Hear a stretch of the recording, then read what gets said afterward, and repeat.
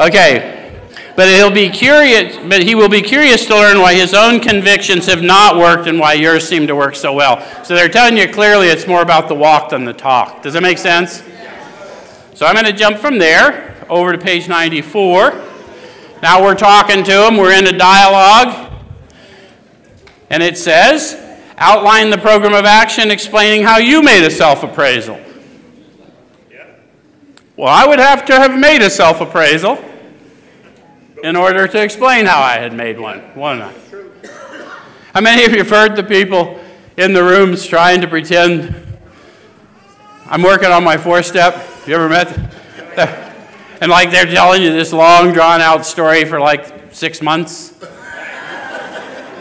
And we know that if you're in the Spirit, you've had your encounter, you've made a decision, the evidence of that decision will manifest into an inventory, not in 6 months, but in 6 minutes in all likelihood.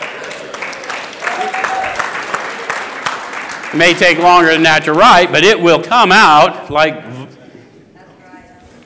Anyway, so I always point out to them, look, man, there's no sense in lying about what you're doing because it ain't about doing here anyway, it's about being. But the doing will reveal to you what you're supposed to be being. Anyway, sometimes we get off in rhymes. I could have been a rapper if I were younger. And I had any rhythm at all.